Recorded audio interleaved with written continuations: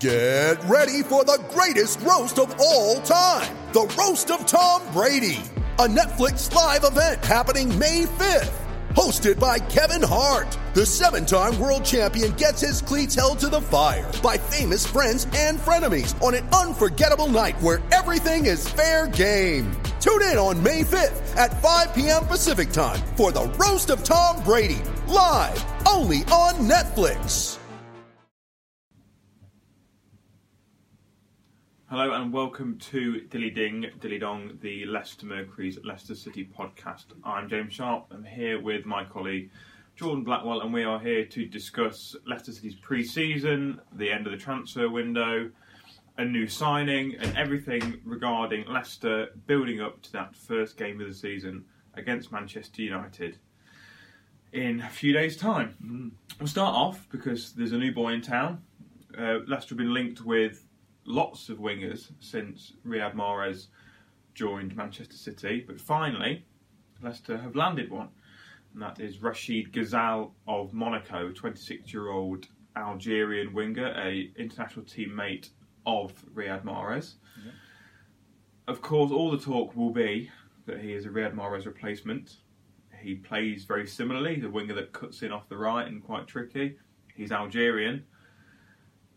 Is he, in a sense, he's a Mahrez replacement, but in the other sense, can he really replace him, or should we even think about him as a Mahrez replacement? To be honest, I think there are too many similarities not to think of him as that. I think, unfortunately for him, there are, given his age and his style of play and the fact that he's left-footed and first play on the right, I think all of that means that inevitably he will be compared to Mahrez. Is it a little unfair? Yes, it is unfair, yes. Because, every player should be able to come to a club and have a chance to build their own legacy, if you like, without being compared to any previous players. But there was always going to be the case with it. To be honest, always going to be the case with any winger that Leicester brought in, because there was a clear gap to fill, if you like, with Mahrez leaving. So I think that it's not surprising that he would be compared, and I think his performances will be based on where Mahrez's were, and I don't think he will be able to live up to them. But then again, are there any wingers that Leicester could have bought that would live up to them? Probably not. That's the thing, isn't it? Because we're all talking about him as being a Mahrez replacement. Clawell is trying desperately to say that you can't replace him, because if you look at Mahrez's numbers, the amount of goals and assists, and we say it all the time about he was the only player to get double figures for both in 2 of the last 3 seasons.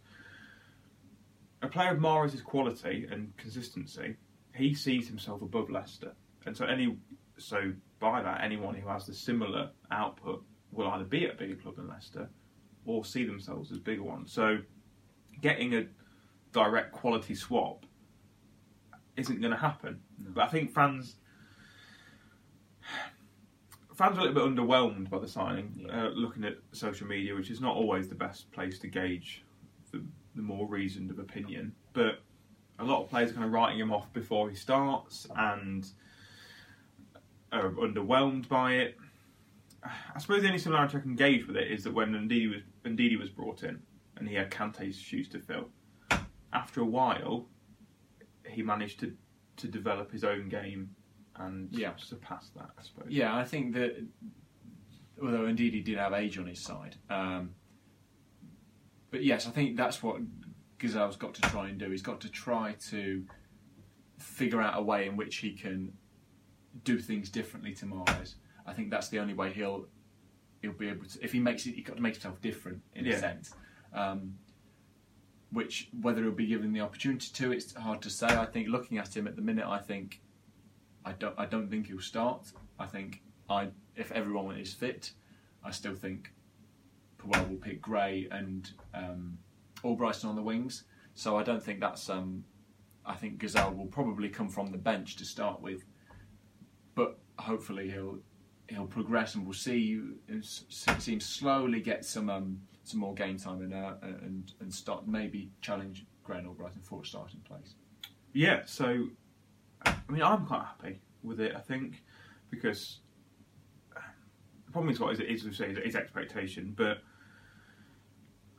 he's here to share the load as opposed to take it upon himself, because as we've said, that isn't possible to do.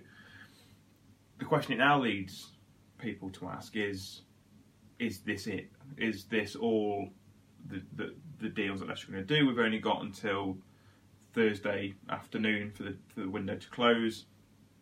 Can we see Leicester City doing any other business? I mean, they've been linked with Mamadou of Stoke today, which seems ridiculous. Yeah. Can you see Leicester doing any more business at the front end of the pitch to begin with? Not at the front end, no. We were just having a little count up of the amount of players that Leicester have, over 21 players that the club have, and they've got to whittle the squad down to 25 by Thursday. They've currently got 31 over 21 players. A lot of those are attacking players. Some that we already know that Puel doesn't really see a future for in his squad, the likes of Slimani and Ulloa. Obviously, they've already offloaded Musa. But certainly, then adding another player, that makes things even more difficult for Puel to cut that squad down.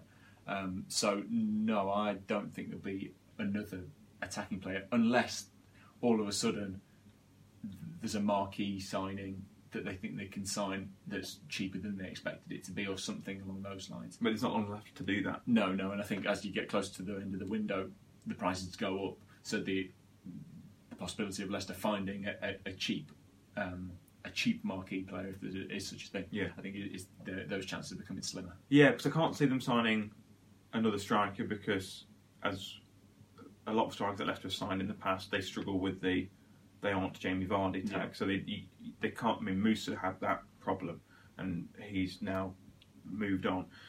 They have Vardy there, who is still he's getting on, but he's still, as last season showed, he's in goal scoring form. They've got Iheanacho there now, who, as we'll come to in a bit with pre-season, is looking sharp and looking great. So he looks like he will be the one eventually to fill those boots. You've still got Nakazaki's still there.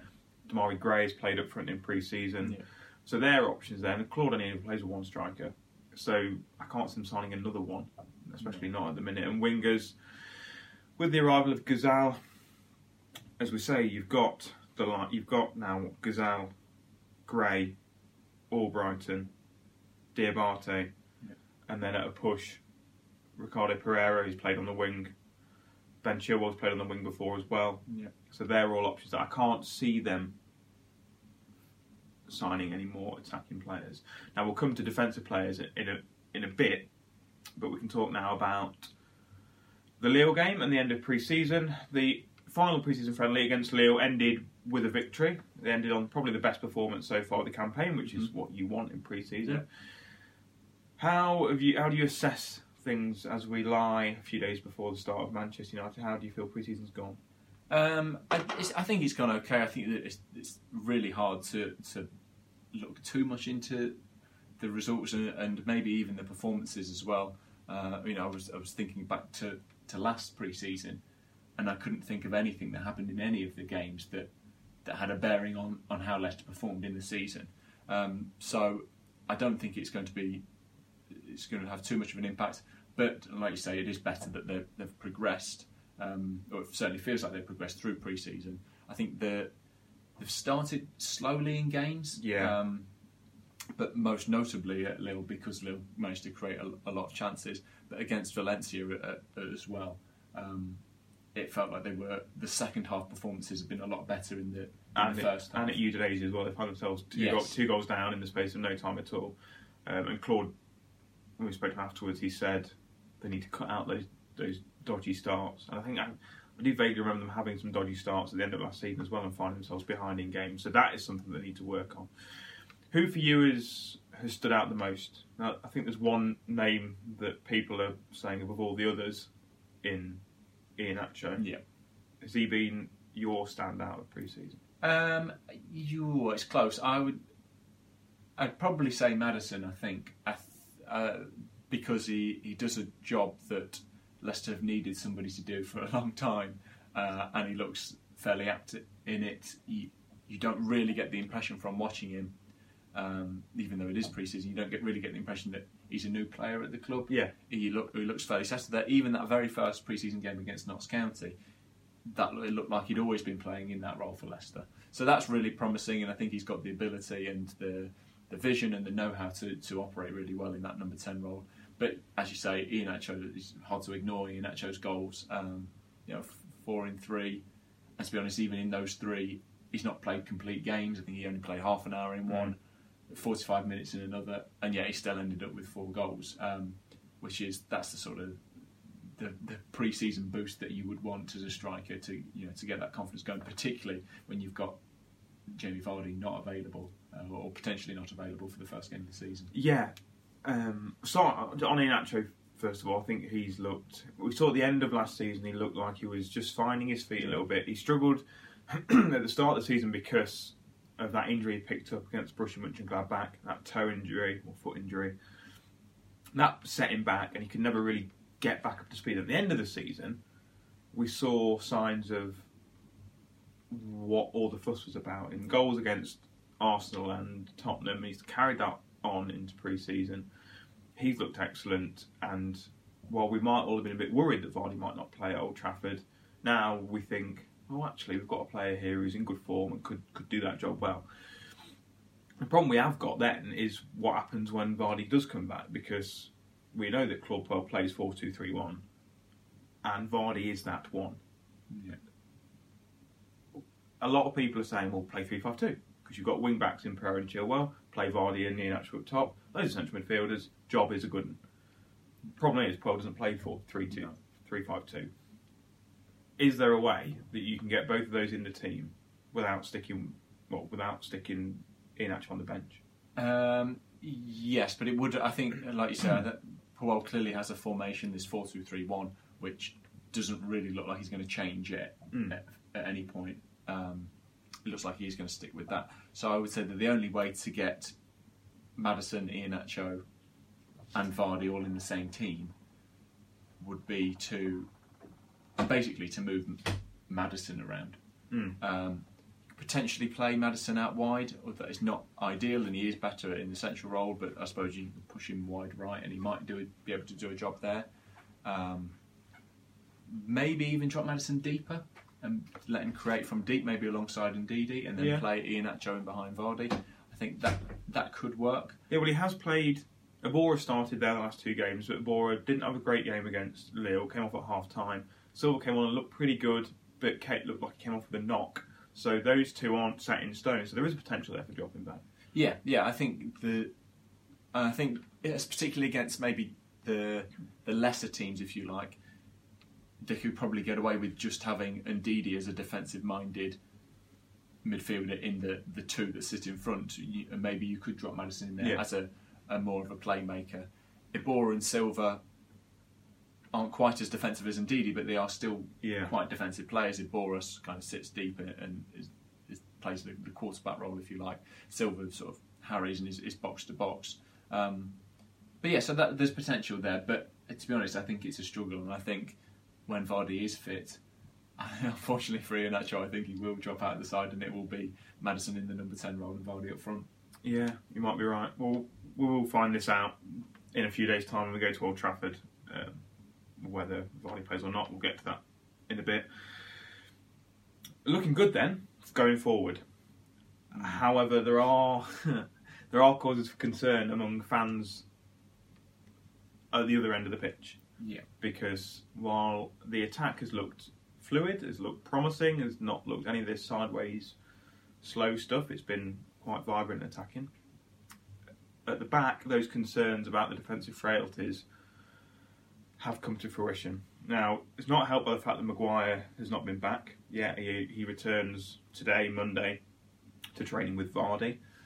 Johnny Evans' injury has come at a really bad time as well, because it leaves just City captain Wes Morgan and Johan Ben Lawan as that central defensive partnership. Fans were concerned about that before the game at Lille, and after the first 10 minutes, they were right to do that because they didn't look great. No, they really didn't. There's a clear... I'm not sure. It seems like they're perhaps not on the same wavelength. Yeah. There's they've struggled to excuse me. They've struggled to connect, if you like, and I think a part of the big part of being a centre back is sort of having that connection with your centre back teammate. Particularly against Lille, we saw opening 5 minutes, they were cutting through really easily. They were, sending through balls through. Johan Benlouan and Wes Morgan, they didn't have it right in that normally one centre back would possibly push on to close down an attacker and the other would sit deep. They either both went or they both sat deep. Both sitting deep is fine, but then if there's a cross comes in, you've got to win the ball, which they didn't. Yeah. Wes Morgan missing a header. There really are concerns there. I think they just don't seem to work as a pair, even in pre-season. So I think that is concerning, and I think it's why maybe Puel will consider rushing Maguire back, even though he said he won't. Yeah, three options, aren't there? Sorry about my coffee. You've got either rush Maguire back, or you trust Donnell Johnson, who is a young lad. It's a pretty big ask to play him at Old Trafford. Or you sign a new centre back. Which one? I think one or three. I still think Leicester will look to sign a centre back. But then obviously that adds to the problems of the 25-man squad and who they get rid of and all that. I don't think they'll try Darnell Johnson. I think the fact that even though he's looked very good, and as has Josh Knight as well, I think the fact that Puel has started the last two pre-season games with Benlouan and Morgan as the pair suggests that if they're the only ones that are fit, they will start at Old Trafford. Maguire coming back is at the moment probably the most viable. Puel said he's not going to play. He said it's too short. They returned to training on Monday. 4 days is not enough time to get them match ready. Even if they say they're mentally ready, he said there's not enough time to get them match ready after a 3-week break. But we've seen from Mourinho, yes, and from Pep Guardiola, yes, that they both played England players in pre-season. Yeah, and I think we've seen Walker and Stones, who both played a lot of games for England. It wasn't like they were bit part players, and that all of a sudden they've come in and played in the Community Shield. Mourinho, who originally said, "Oh no, I'm not going to play any of my players. This is he has moaned through most of the summer, bemoaning his luck that Manchester United had to play the Friday night game, and when all of his players got to the semi-finals, the likes of Pogba and Lukaku and Lingard, but then in their final pre-season game he played Rashford and Jones was on the bench as well. And he's now hinting that maybe I might play one of them. So I think there's a few mind games going on. When Claude said it, do we believe him, or do we think he's bluffing? Because he had a go at Mourinho already this summer. Yeah, and I think the fact that Mourinho's comment got to him. Mourinho said that Manchester United were in a worse position because they had 8 players get to the semi-finals, whereas their opponents had only had a couple. Obviously, Leicester only had 2. Puel took exception to that, the idea that Mourinho and Manchester United are a lot more unfortunate than Leicester.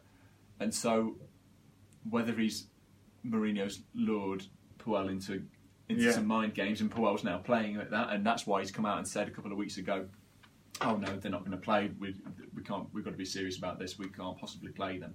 Yeah, that was before the performance at Lille, and I think that might have changed his mind because of how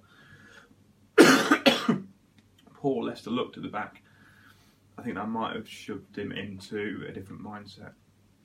Now, Mourinho's mind games aren't over just yet, whether they are mind games or not, because having said that Manchester United's interest in Maguire had cooled, it is now reported again that Manchester United are still going to try and lure Maguire to Old Trafford before the start of the season.